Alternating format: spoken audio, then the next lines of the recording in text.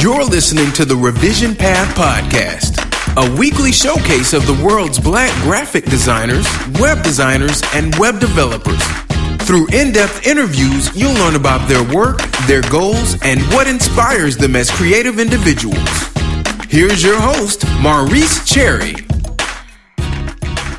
Welcome to another episode of the Revision Path Podcast. I'm Maurice Cherry, and before we get to this week's interview, I want to take some time out and thank our sponsor, MailChimp. With over 7 million users, MailChimp is the premier online email marketing solution for your small business. You can manage your contacts, you can send emails, and you can track your results. It also works with a lot of other services like SurveyMonkey and FreshBooks, basically services that you would need for any sort of small business. Sign up today for a free account at MailChimp.com.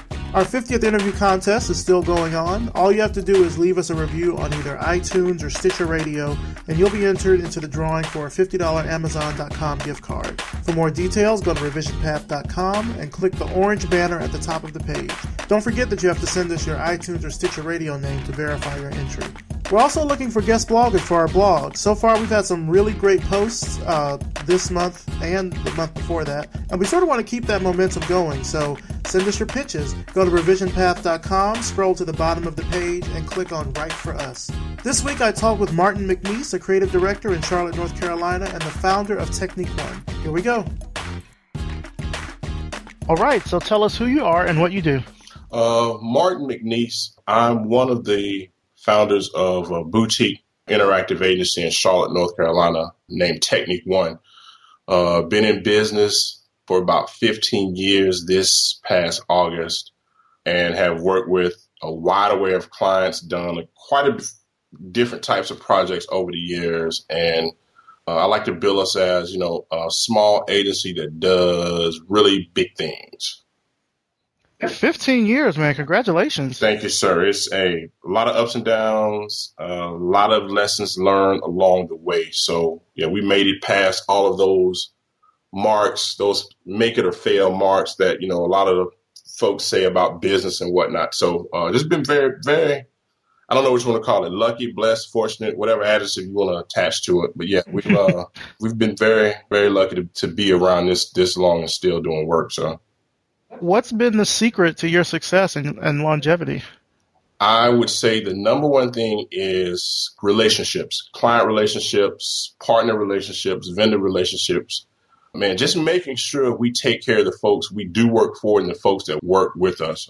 We like to shoot straight from the hip, straight down the middle, tell you if something's going to work, if it's not going to work, if it's a dumb idea, if it's an awesome idea, how we can make it better.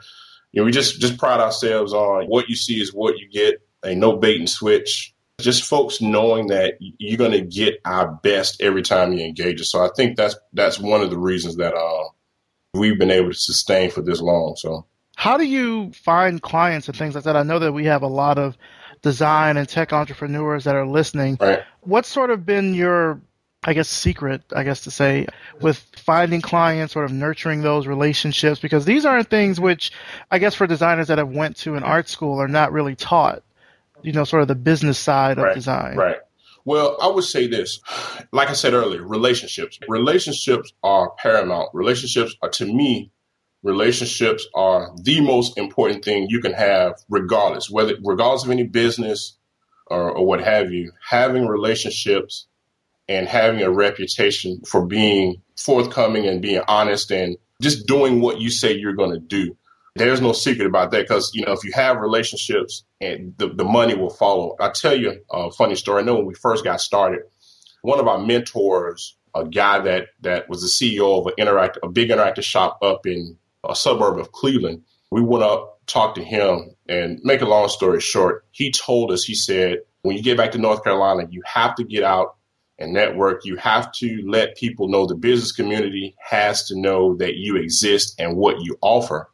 And he told us, he said, you're going to have to go out and hit the pavement. You're going to have to tell folks what you do. Folks will have to know. And he was like, man, that could take upwards of 18 months to 2 years before this phone started ringing. And sure enough, man, it was tough to do that. But we got out and hit the networking circuit, going to tech meetings, going to chamber events, whether they were beneficial or not. But at least we were accomplishing getting our name out there, handing out business cards. Folks knowing what we do. And sure enough, about that 18th, 19th month, the phone just started to ring and folks were like, hey, we just started the company up. We need some web work done. I found your card. Somebody referred you. And that just kind of snowballed even up until now. Like I said, 100% of what we do is referrals. I mean, we don't look for any work. I mean, the phone kind of rings like clockwork. Some may say that's good. Some may say that's bad to not actively do business development. But it just kind of caught us, not necessarily by surprise, but that's kind of where we landed. It just, just in the midst of being tied up with work and trying to chase deadlines and whatnot, the phone just continues to ring to, with new opportunities. So tell me a little bit more about this networking. You said you went to events and just talked with people. What are some other things that you did that sort of fall within that networking umbrella? Well, I mean, like I said, industry events. So say like, you go to AIGA meetings. I mean, you never know who you might meet there. You never know if there's an opportunity to partner up with other folks, with other companies. Going to civic events. Like, for example, I went to the Goodwill Industries had their annual awards banquet here 2 years ago. And I went at the invite of a friend of mine and ended up sitting at a table and having a conversation with a guy of a research institute here in the area. Just small talk, asked what I did. I asked what he did. And, he kind of shared some information and asked, who would I work with and how long we've been around and whatnot. And lo and behold, the guy gives me a call about 3 or 4 months later and saying, hey, the Research Institute is looking to redevelop its entire web presence. And I enjoyed the conversation with you and wanted to see if you'd be interested in having a conversation with us to see about possibly doing some work. And that turned into a new client. So just even if you're going out with friends and you meet folks and they ask what you do, you tell them, give them a card, and you just never know how that information or when that information might end up in somebody else's hand. Because like I said, I get that all the time. We've gotten your information from someone or someone referred you. When can we talk? How can we understand if you're able to help us or not? So that has been a real successful thing for us in the past. Now, you've won a lot of awards over the years, and your work has been recognized by the Webby Awards, the Communicator Awards, and several others. So for designers that are out there, let's say that these are maybe like mid-career, mid-level designers. Right. How do you sort of qualify for these awards? What I mean to say is if you've been in the industry for a few years and you know that you've done some good work, you've got some great sites under your belt, what's kind of that next step towards getting these levels of recognition that you've gotten? It's just submission. I mean, if you believe in the work, if you believe in what you believe in, you put a good product out, it tells a story or it clearly accomplishes something. I would just say we just submitted them. We just took a chance and submitted some of the work we've done. Now, on the converse, I mean, there have been times that we've submitted work and it goes nowhere. But some of the work we've submitted or projects we've worked on have been submitted and been awarded those various awards. So now I would say it's probably not a good idea to design to win awards. But, if you're truly solving a problem or truly developing something that communicates or whatever, and then you believe in it, you believe it's worth an award or it should be noted, I'd say submit them and just take your chances and see what happens. What's the last project that you worked on that you really, I guess, felt invigorated by? Because it sounds like you certainly have a lot of passion for the work that you're doing, but what's the last project you worked on that really sort of got you going? I would say we recently completed the redesign for the Harvey B. Gantt Center here in Charlotte. It's an African-American museum that's kind of dedicated to the, experiences of African Americans here in the States, specifically here in the region. And we recently redesigned their site based on a refocus of what they're doing. And that project turned out really well because it's some really, really good content in the form of exhibits and events that they do. Some really good stuff came out of there that lent itself to some interesting design and some UI things. But yeah, that's probably one of the more recent projects that, we really felt good about considering. So, all right. You graduated from Alabama State University in the 90s, and you have a degree in accounting and CIS. Now, why accounting, and how did you sort of end up taking that shift to doing design? Well, you know what? It's funny. I'll tell you exactly, because I get asked that question all the time. Going to college, I knew I wanted to be an entrepreneur. And my thinking was looking at what majors were offered in the College of Business. I was like, well, it makes sense to me that if you're going to be an entrepreneur, what better thing to understand or have a grasp on than finances? So I was like, well, accounting or finance is probably the route I needed to go. And, I kind of took that path and I said, you know what? Yeah, I went down the path of accounting and it was challenging to say the least, but, I survived it and got a degree in accounting. And I looked at it like accounting teaches you to be very analytical. It teaches you to pay attention to detail. And, again, around that time, around 95, 96, the internet had just become this new medium, this new thing. And, the internet, you can go online and whatnot. It was a hobby of mine. So I just said, well, you know what? With some of these elective classes, rather than take basket weaving, man, or some of that other stuff, I said, well, let me take a few of these CIS courses, 200, 300 level courses. And, the folks that were in those majors were looking at me like, what are you doing in here? You're an accounting major. Why are you in a COBOL class or why are you in a database class? And I was just purely out of curiosity and took those classes and ended up doing pretty well in them. Yeah, got a degree in accounting and ended up working in banking right out of college. And again, a side hobby of mine, changed jobs and ended up getting hired as a designer and just ultimately made a career switch. Not the degree in accounting wasn't a total waste because, like I said, an accounting person has to be able to critically think and understand details and pay attention to details. So in that regard, it has served me well over the years. So talk to me about the first sort of big job that you got right out of college. I know you've been doing Technique One, like you said, for 15 years, but between the time of graduating Alabama State University and then sort of starting your business, what was your first kind of big job out of college and what did you learn from it? Well, I was hired as a capital markets auditor right out of college.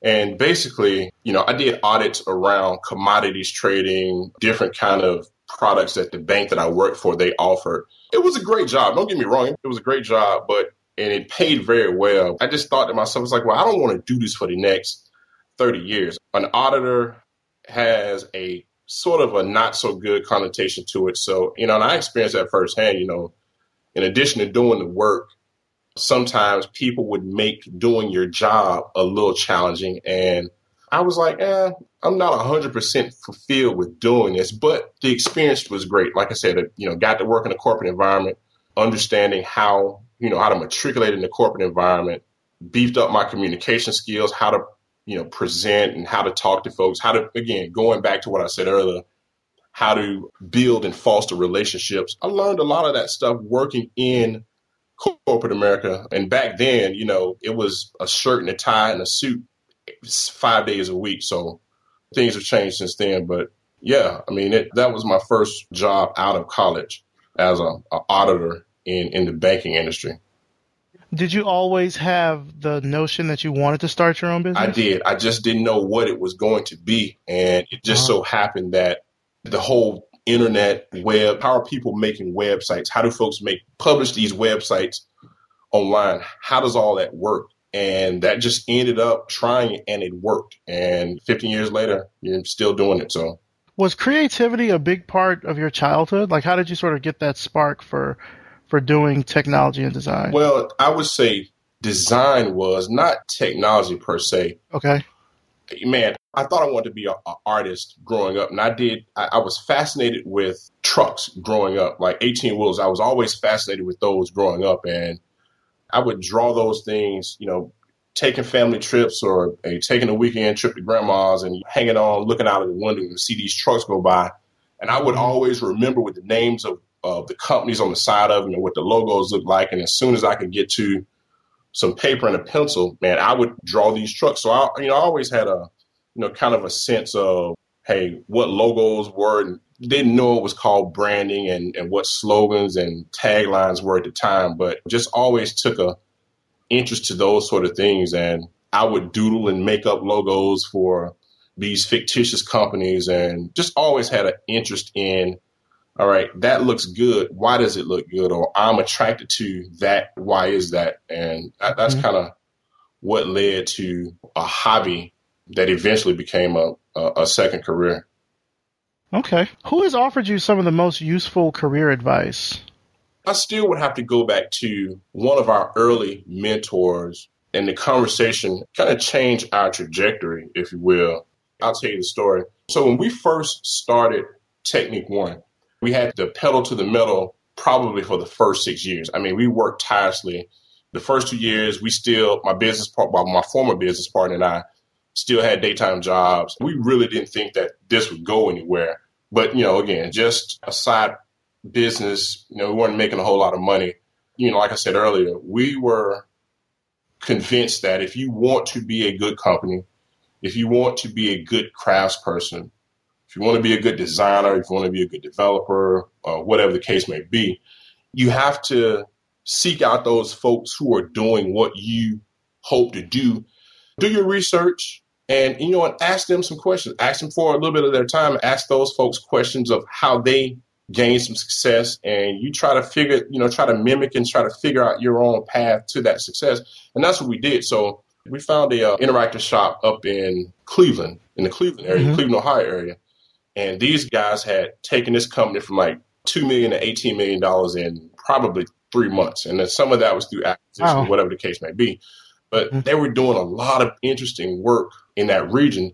So we reached out to the CEO of this company.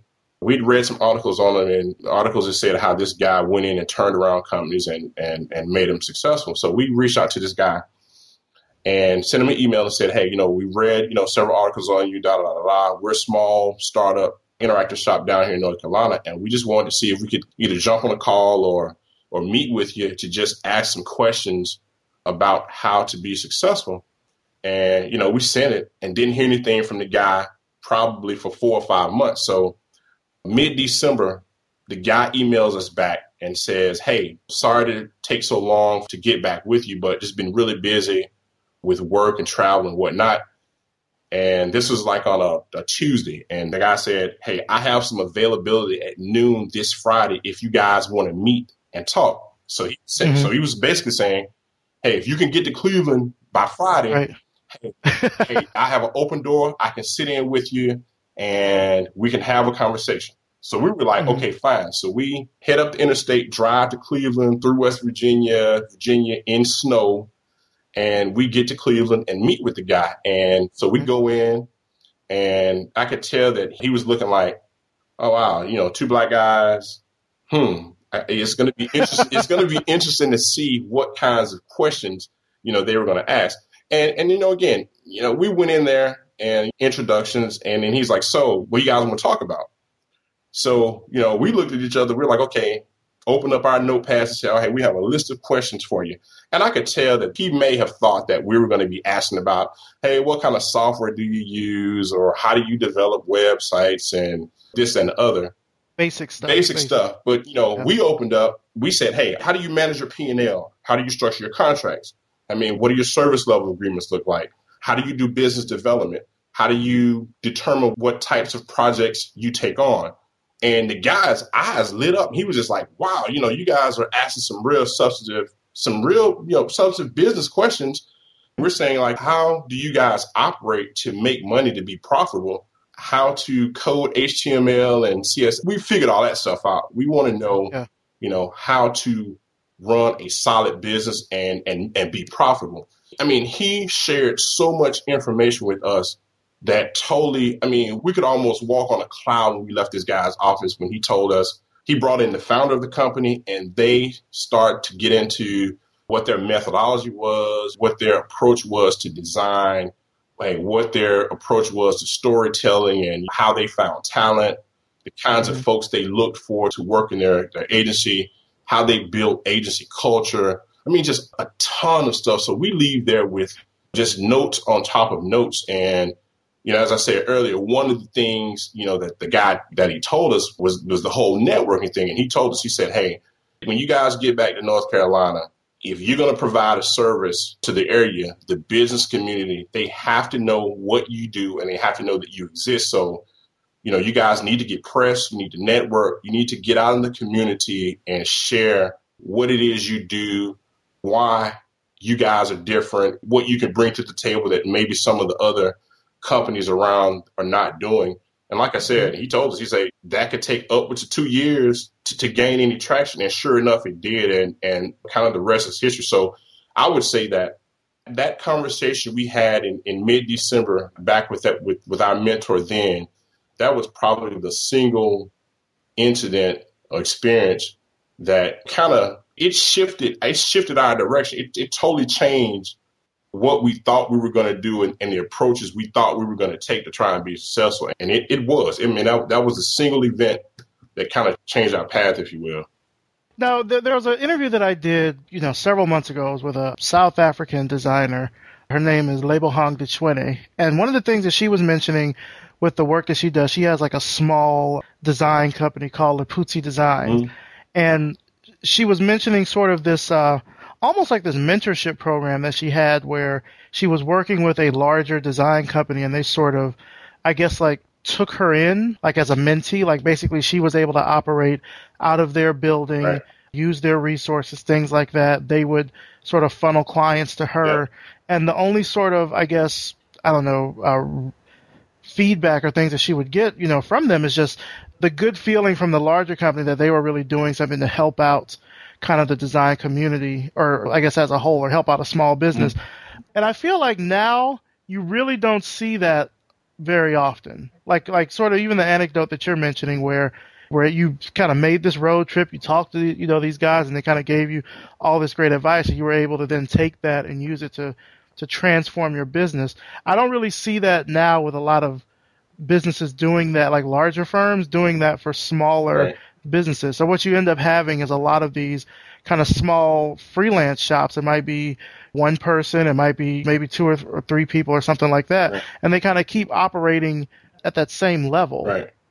You know what I mean? Right. I understand what you're saying. And I would say in our case, that was a big part of it because, like I said, we reached out to advertising agencies who may have not necessarily had a digital division or had digital talent in-house, and they farmed a lot of that stuff out. And a lot of the big brand experience that we got early on with the company came by those means. We had worked with other agencies who may have had relationships and brought us in to help out on a project, or having worked with some big brands in the past kind of gave us some street cred to go approach other big brands to work with. But I will say that, yeah, that part of it is very important, and that was a big part of our early success is that we partnered up with larger agencies that had that kind of moxie that, was doing big brand work, or other mm-hmm. companies, man, that were doing big brand work at the time. And that kind of, gave us an opportunity to kind of cut our teeth on, okay, yeah, we've done some work for Joe's Coffee Shop, but then what is it like to work with IBM, or what is it like to work with the History Channel? Or what is it like to work with PBS? I mean, we've gotten opportunities like that through partnering or working with other agencies. So and sometimes that may be the only way you can get, kind of big brand experience and through those kinds of things. But I will say that the flip side of that, like I said earlier, when we went to talk to the guys in Cleveland, is that, like I said, I would assume that they probably thought we were going to come in there asking about, well, what version of Photoshop do you use, or what version of Illustrator are you using, and, where do you think Flash is going to go? Again, we knew all that, but I think to get those opportunities on the flip side, I think you should be knowledgeable as possible, or at least have a command of your skill set and your talent, and be able to bring ideas to the table to kind of be in the right place at the right time for when those opportunities do present themselves. And, a lot of times we've worked with other freelancers or worked with other folks where, their skill set was just not there. That creates a problem of itself. But one of the things that I've kind of harped on is that make sure that we're prepared when those opportunities do come around. So I was just about to ask you that. I mean, Technique One is at this vantage point. You have 15 years in the game. Are you kind of paying it forward in that same way? We are. And like I said, I mean, there are times when people reach out to us and say, what can I do to get better? Read an old article about you guys and, how did you get started and what your success, where did it come from, or how you guys have been successful? And again, going back, to that conversation we had with the guys in Cleveland, is that at the end of that day, that was one of the things that we asked these guys. We said, wow, you've opened your doors to us. You shared your trade secrets with us. And, you've told us how you have been successful and how you have done all of what you've done. Why did you share this with us? Don't you think that we could take this and become your competitor, or we can implement what you share with us and we become just as good of a company as you are? And the interesting thing that they shared with, they said, hey, well, the difference is you guys are you and we are we. You can't.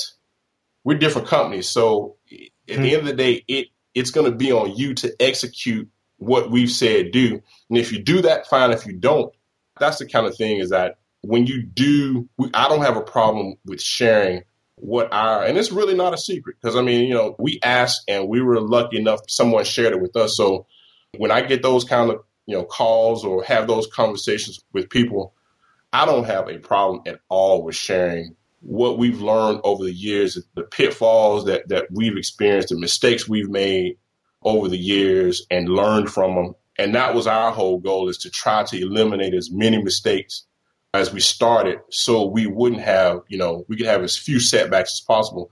And to pay it forward in that regard, I have no problem with doing it. I've done that with a ton of folks to say, just on general principle, I wouldn't do X. I probably would do Y. And here's the reason I say that. Because we had this same problem when we first got started, and doing Y actually works. So if that can save you some time, effort, and money, I have no problem with sharing, what we've done to be successful. Okay. It never hurts, to help out. Like helping out really doesn't cost you anything. It makes me wonder why there aren't other agencies and companies that sort of do the same sort of thing. Right. It doesn't hurt you to help out the generation of designers that's coming up, because if anything, that makes you look good because you're really sort of being a steward to the community. And then it helps out these people that are just starting out that may not get this information from any other type of source. They won't learn it in school. They may not even get it through networking or anything like that. Right. So I don't have any problem with that at all. Like I said, that's something that I personally believe in because, again, somebody, and not just those guys in Cleveland, but just along the way, there have been countless people whose paths we've crossed that have shared a nugget here or shared a nugget there, or we've met to have coffee and they have shared some really good information on how to be successful and how to be taken seriously as a company, and kind of some of the design things and some of the industry specific things we need to do and some of the non-industry civic type things that we need to do to, to be successful here in the local community or in the local region. How do you keep motivated and inspired with Technique One, with the work that you do? How do you sort of keep that spark going? Well, you know what, especially with the web and how fast it changes and how fast the technology changes, that in of itself is part of the motivation to say, okay, I'm a year older and the technology's changed. The challenge is, can I relearn and retool and kind of, jump in the lane of what best practices are in terms of design and technology? Do I still have what it takes to kind of keep up with where things are going? That's always been a motivational kind of deal for us. And then also, to your point earlier, it's always refreshing to start a new project, trying to understand how we may be able to help a client and the unknown. We don't know what's going to happen along the way with this project, and we don't know what the results are going to be in the end. And then hopefully, once you get to the end, you have a new relationship formed. So those two things are kind of what keeps me motivated and keeps me excited to work every day. Well, most days, not all days. Well, most of the days out of a year. That's kind of what keeps me motivated. I got you. So I want to talk about, I guess the overarching term I'm sort of alluding to here is black business. You're a business owner, you're a black man, you've had your business now for 15 years. Are there particular challenges that you feel that you face as a black business owner with a design firm?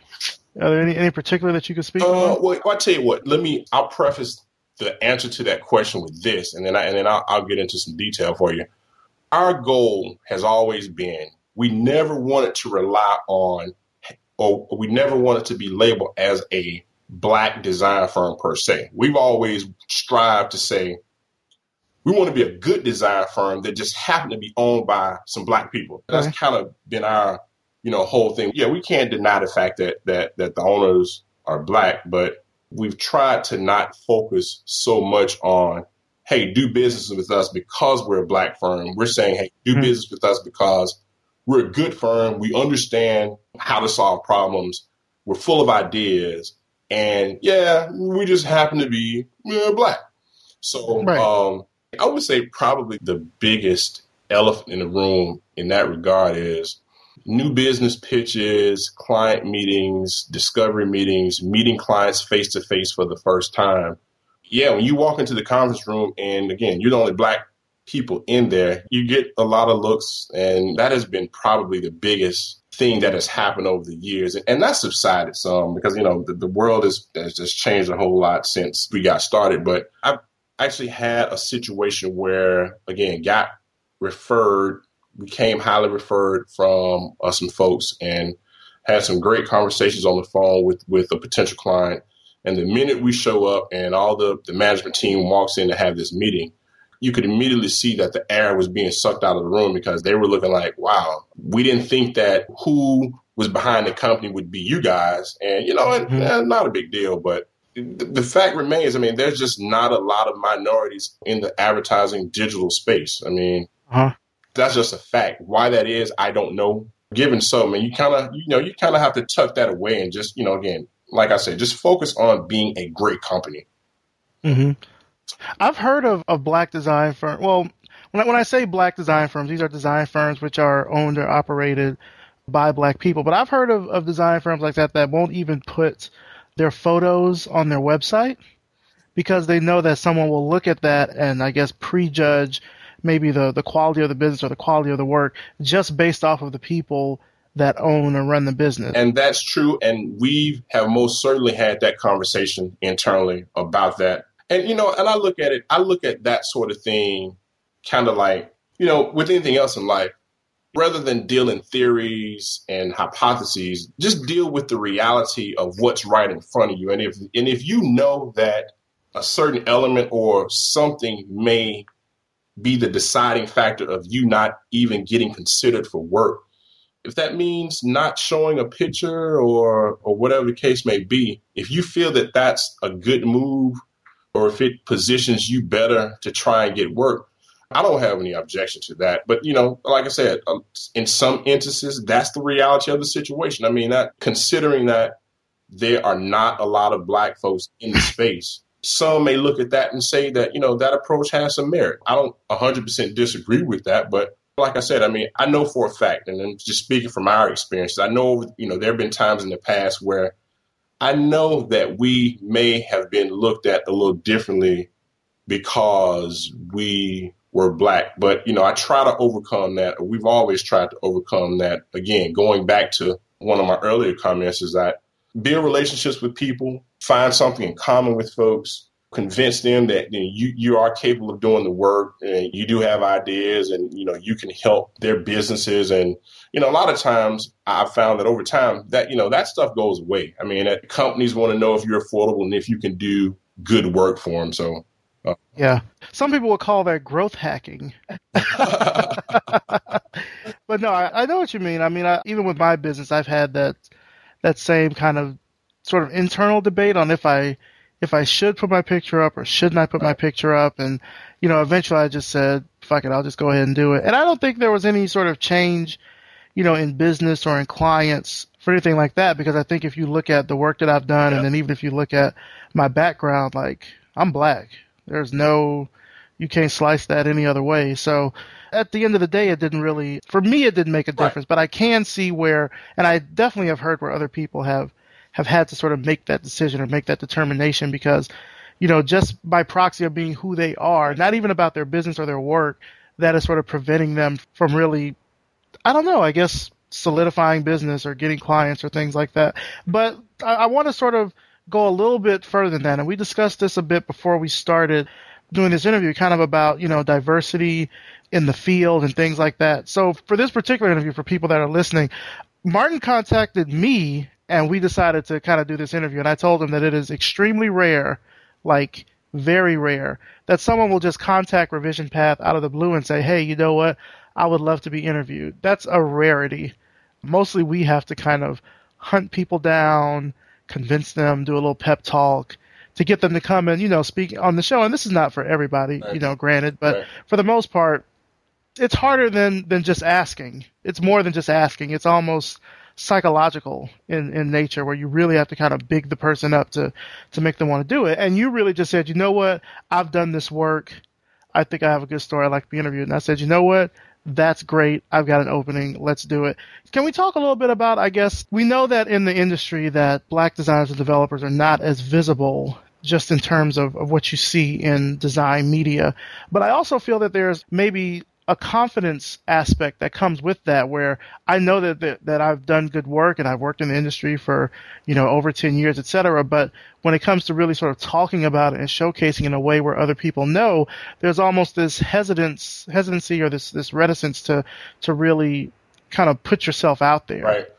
Well, I mean, like I said, I think that I would say that that's kind of, and I'm not a PR person, but I think that that's kind of where I put a small PR hat on and just kind of inquired, because like I said, just reading a story you authored in a magazine, and I never heard of Revision Path. And then once I kind of looked it up and then saw what you were doing, I was like, wow, this is interesting, because none of these folks that you've interviewed in the past had I ever heard of. And I'm like, this is kind of like another rock that had been turned over. And now there's some other folks out here that we share some of the same things with. More than anything, I think the path that we took to get into the space is a little unorthodox. And like I said, call it fate, luck, blessing, whatever, however you want to characterize it.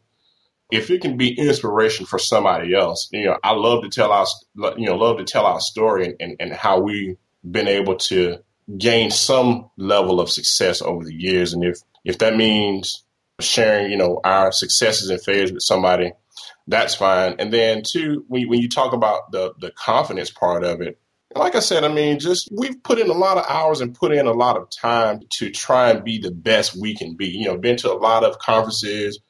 Mm-hmm. I've read a ton of books, man, just scoured and worked with other great people. And then I think at a point, like with anything else, you just become comfortable with your skill set and comfortable with what you do. And I always like to tell folks, I ask a question, I say, what separates an amateur from a professional?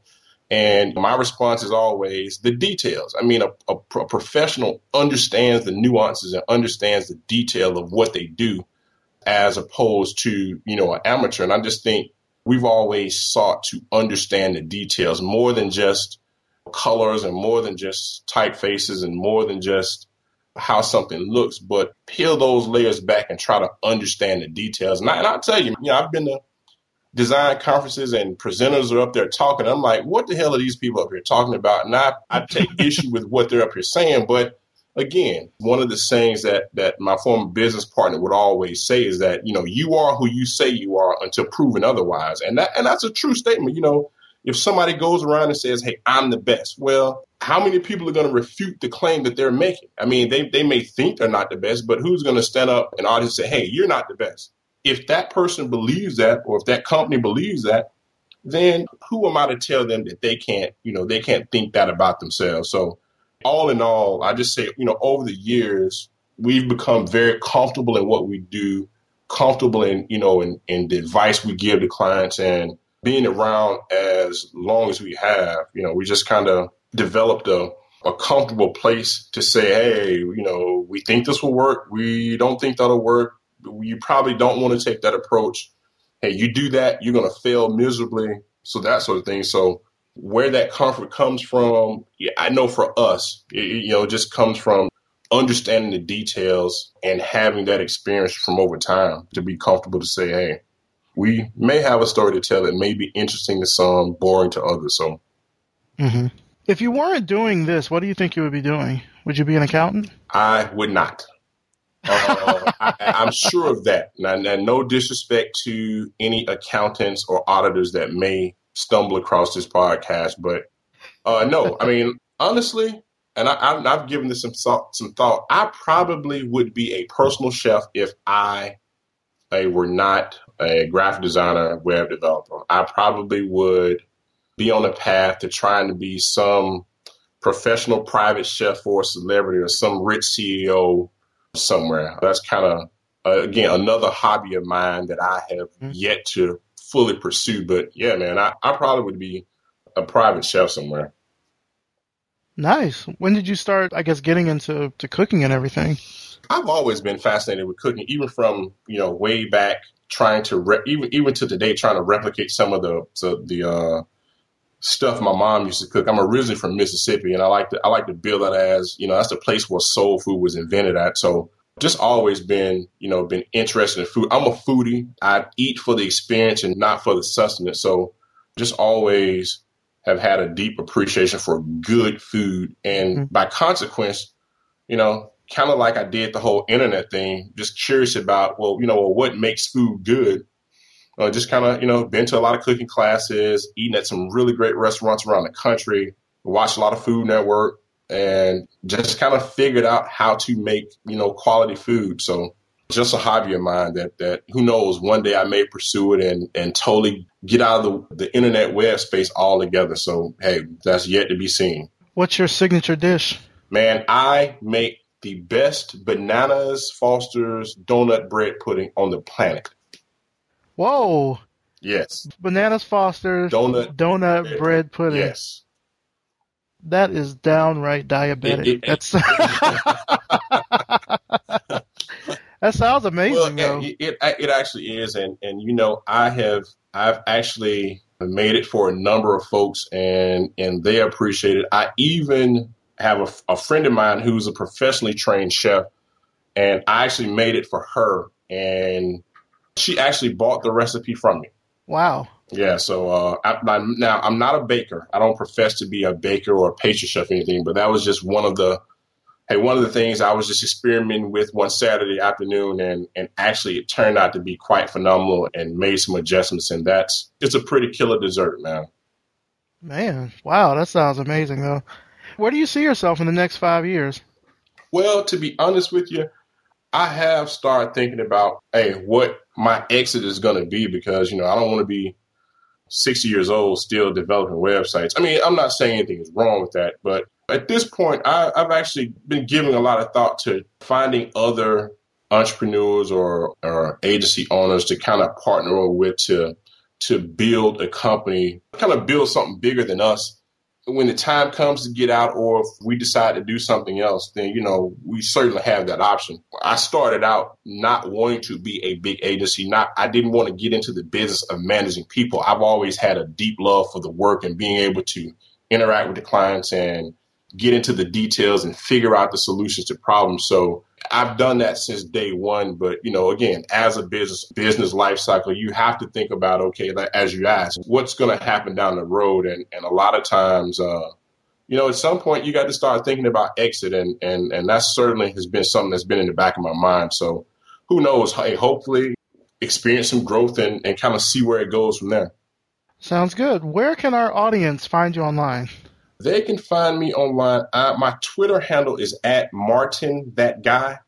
Okay. I'm there. The agency website is techniqueone.com. That's TECHNIKONE.com. We're gearing up to do a redesign in the next quarter. So some of the older work we've done and some of the clients we've had the pleasure of working with in the past is out there.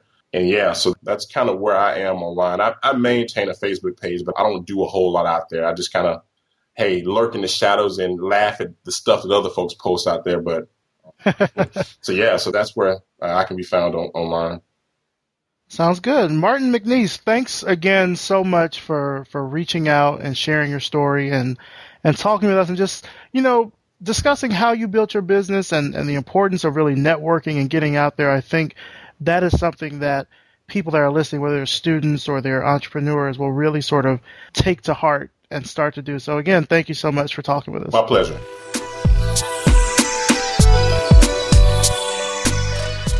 And that's it for this week. Big thanks to Martin McNeese, and thanks to you for listening. Don't forget to check out our sponsor, MailChimp, and thank them as well. MailChimp sends over 10 billion emails each month, and they're great for businesses large and small. Sign up today for a free account at MailChimp.com. What did you think of this interview? Head on over to iTunes or Stitcher Radio and leave us a review for your chance to win a $50 Amazon.com gift card. Details are at revisionpath.com. Just click on the orange banner at the top of the page. Revision Path is a 318 media project. If you like this podcast and want to help keep it going, visit revisionpath.com/donate. Drop a tip in our tip jar, sponsor an upcoming episode, or join at the $5 fist bump level and show your ongoing support. Thanks again for listening, and we'll see you next time.